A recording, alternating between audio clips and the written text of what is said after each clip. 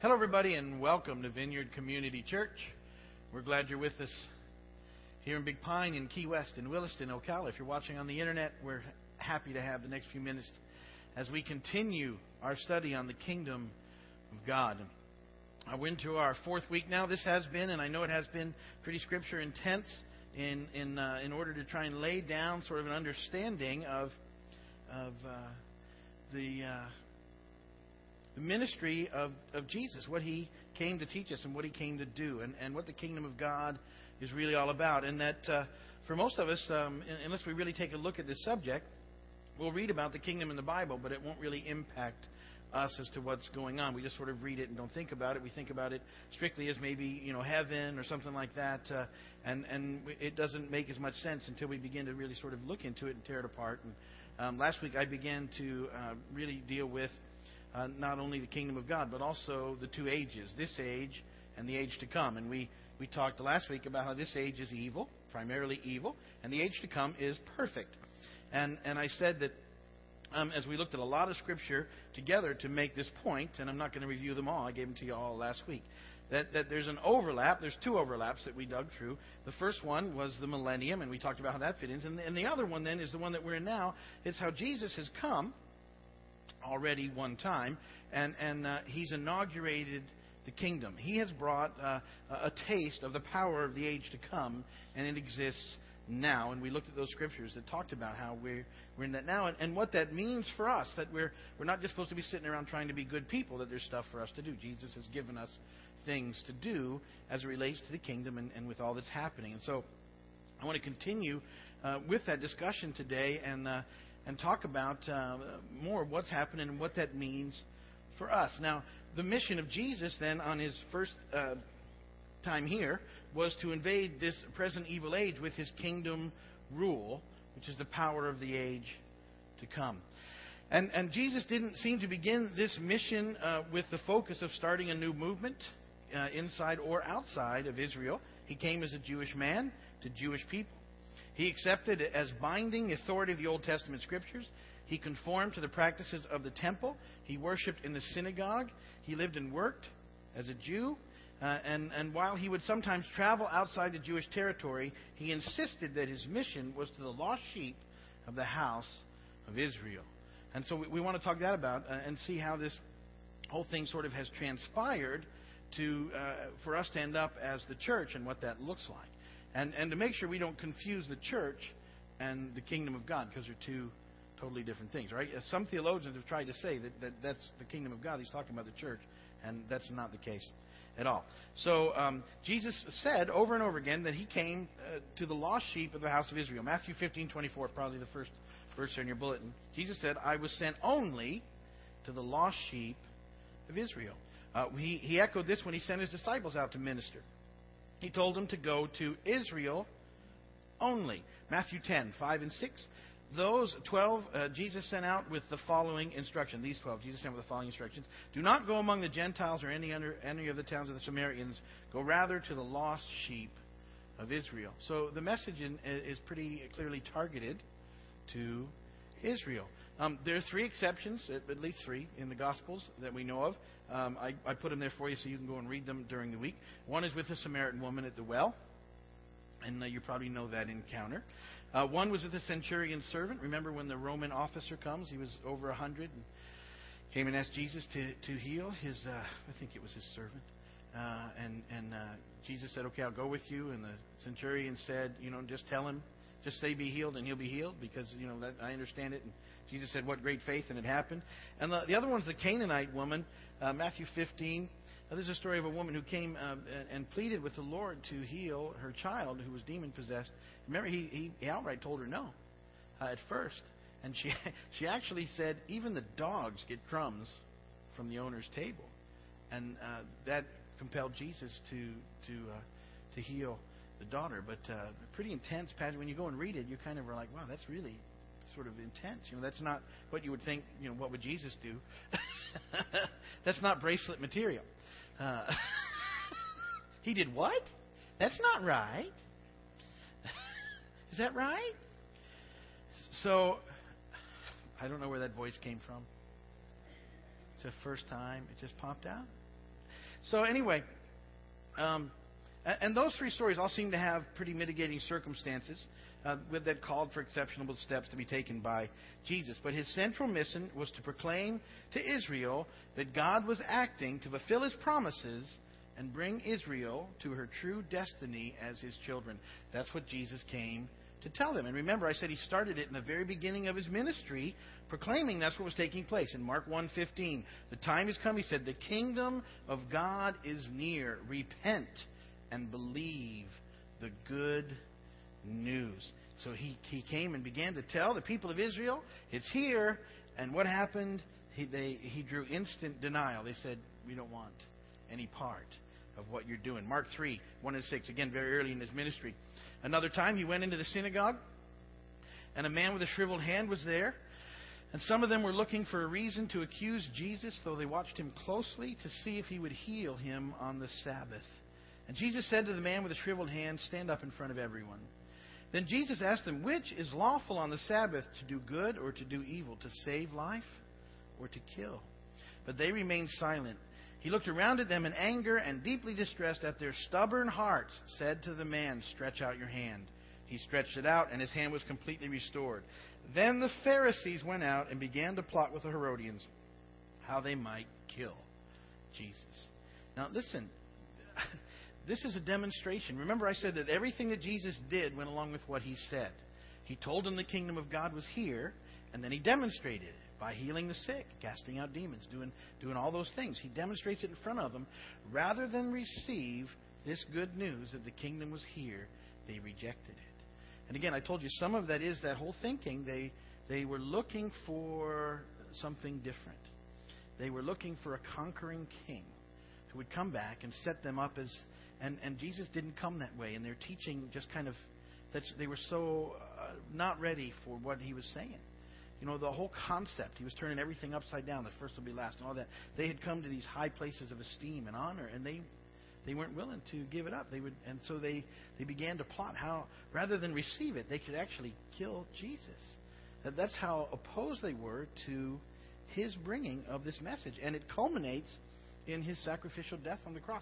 That's the point that they take it to. Now, Jesus allows that to happen, but and all those things tie together. But understand the rejection that's taking place by the people that Jesus has come to. And so Jesus proclaimed the kingdom to Israel as an offering of her fulfillment to her true destiny, and they reject it. The mission, however, is still accomplished by those followers who received the message and became his disciples.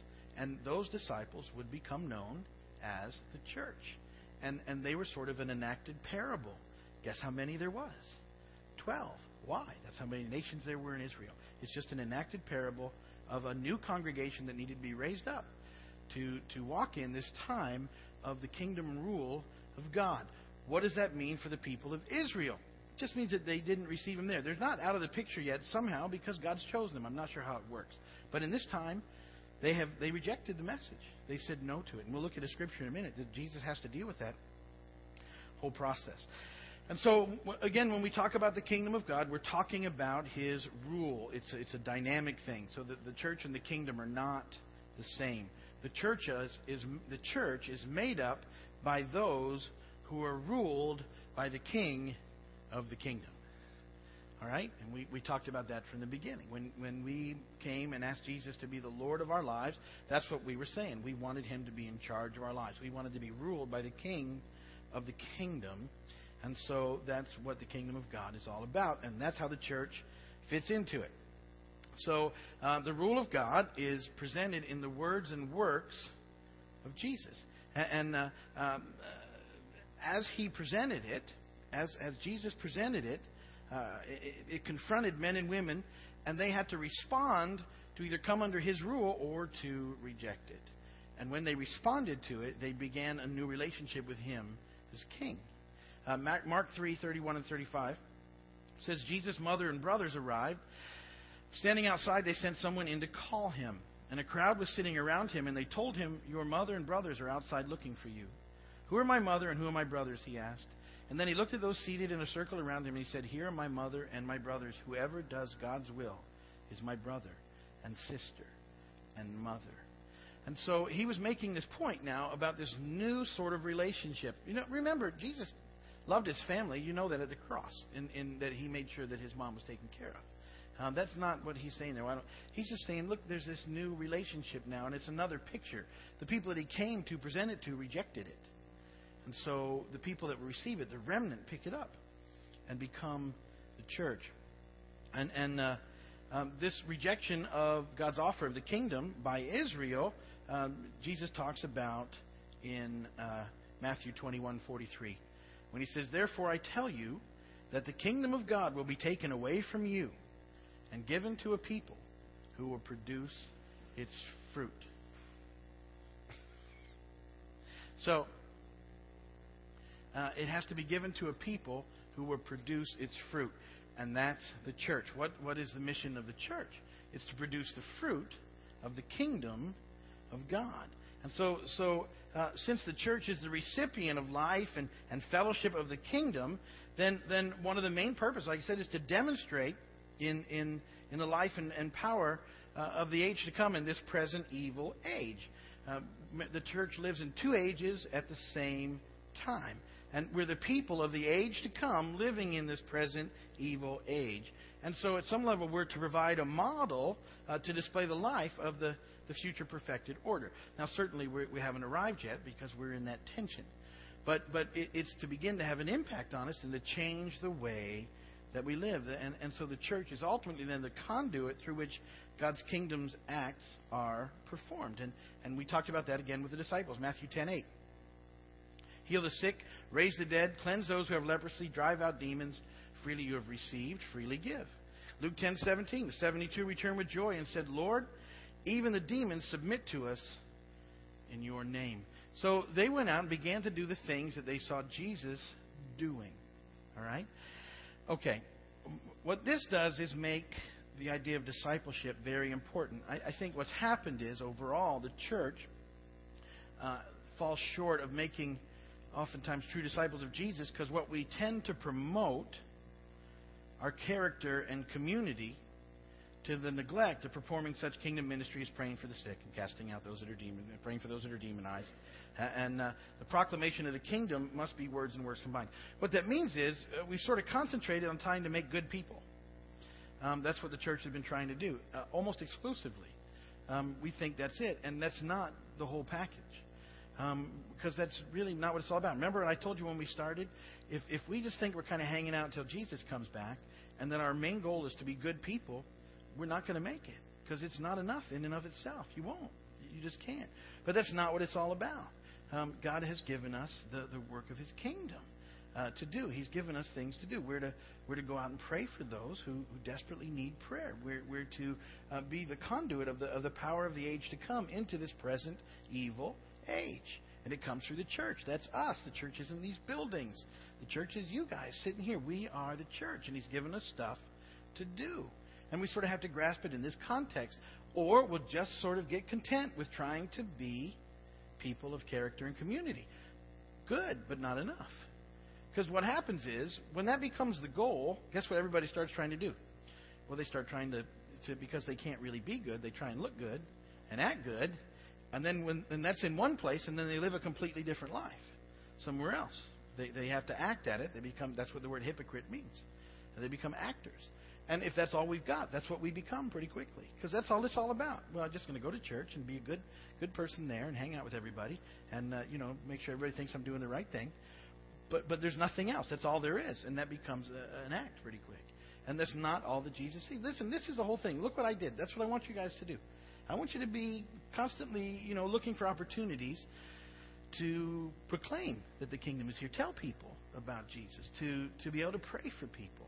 I want you to know that He wants you to know that He's given you the authority and the power to pray for people. And it doesn't need to be inside these four walls. It's really out where you meet people. It's very powerful to pray for people. And many people receive prayer. And when you're willing to take that step, it's amazing how often God meets you there in the process of it. And it's stuff for us to do. We're to live. We end up real quickly just living through our days, and it's all about us getting through the day. And we don't live with those eyes open saying, God, what do you got for me today? What's What's my point today? What's my purpose today? Is there somebody I need to talk to? Is there somebody that just needs a hello or a word? Is there somebody that needs prayers? Is there somebody, God, that really would, their life might be changed by taking 5 minutes to just see how they're doing? Is there somebody whose life could be blessed by me just going out of my way a little bit today? And see, if you don't sort of hold in context that that's what it's all about, you won't do it. It'll just be, well, I'm doing my thing. I'm being a good person. And you know, and there's so much more to it than that. But if we don't get this dynamic, that's how easily we can just sort of slip into that and live to it. And Jesus left the keys to the kingdom in the hands of Peter.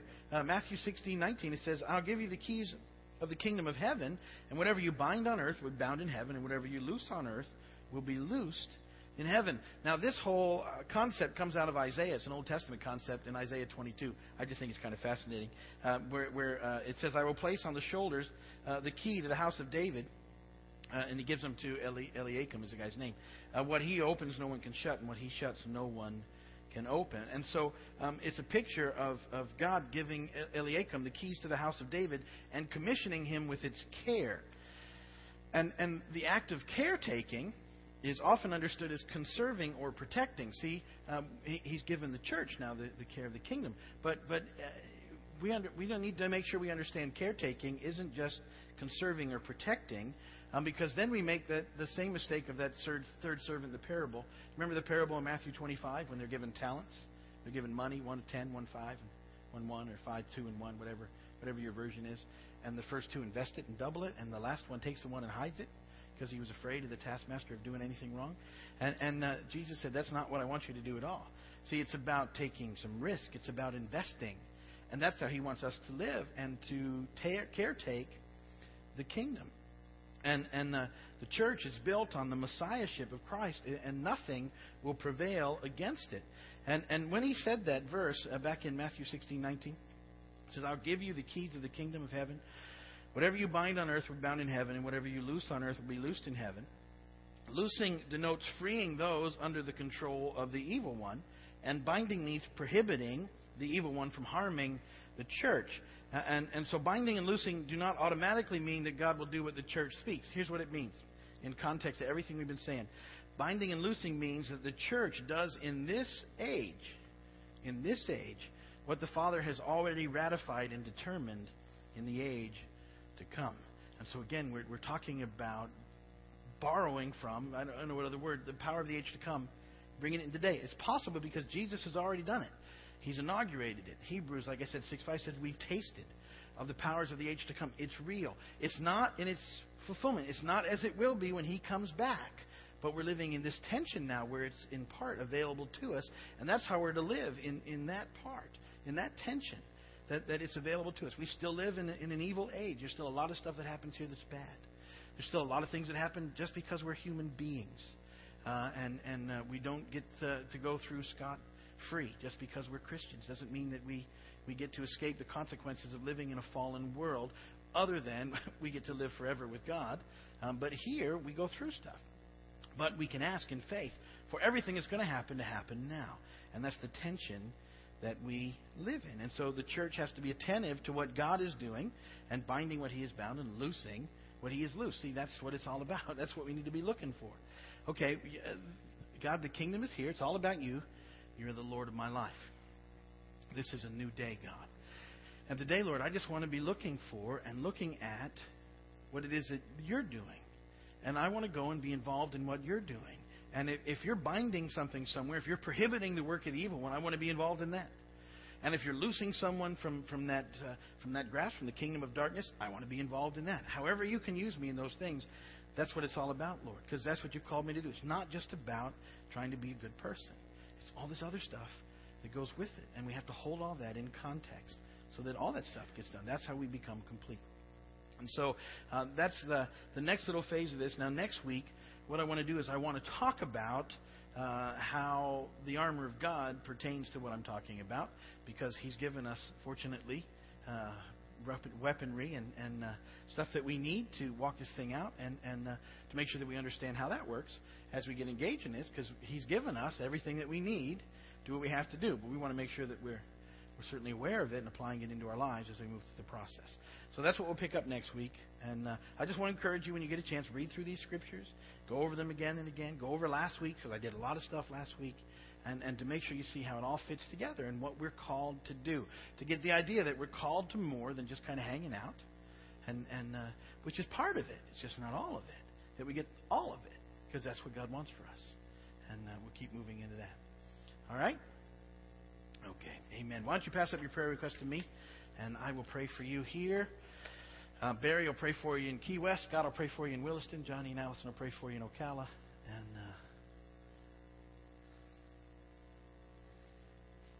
it'll be good.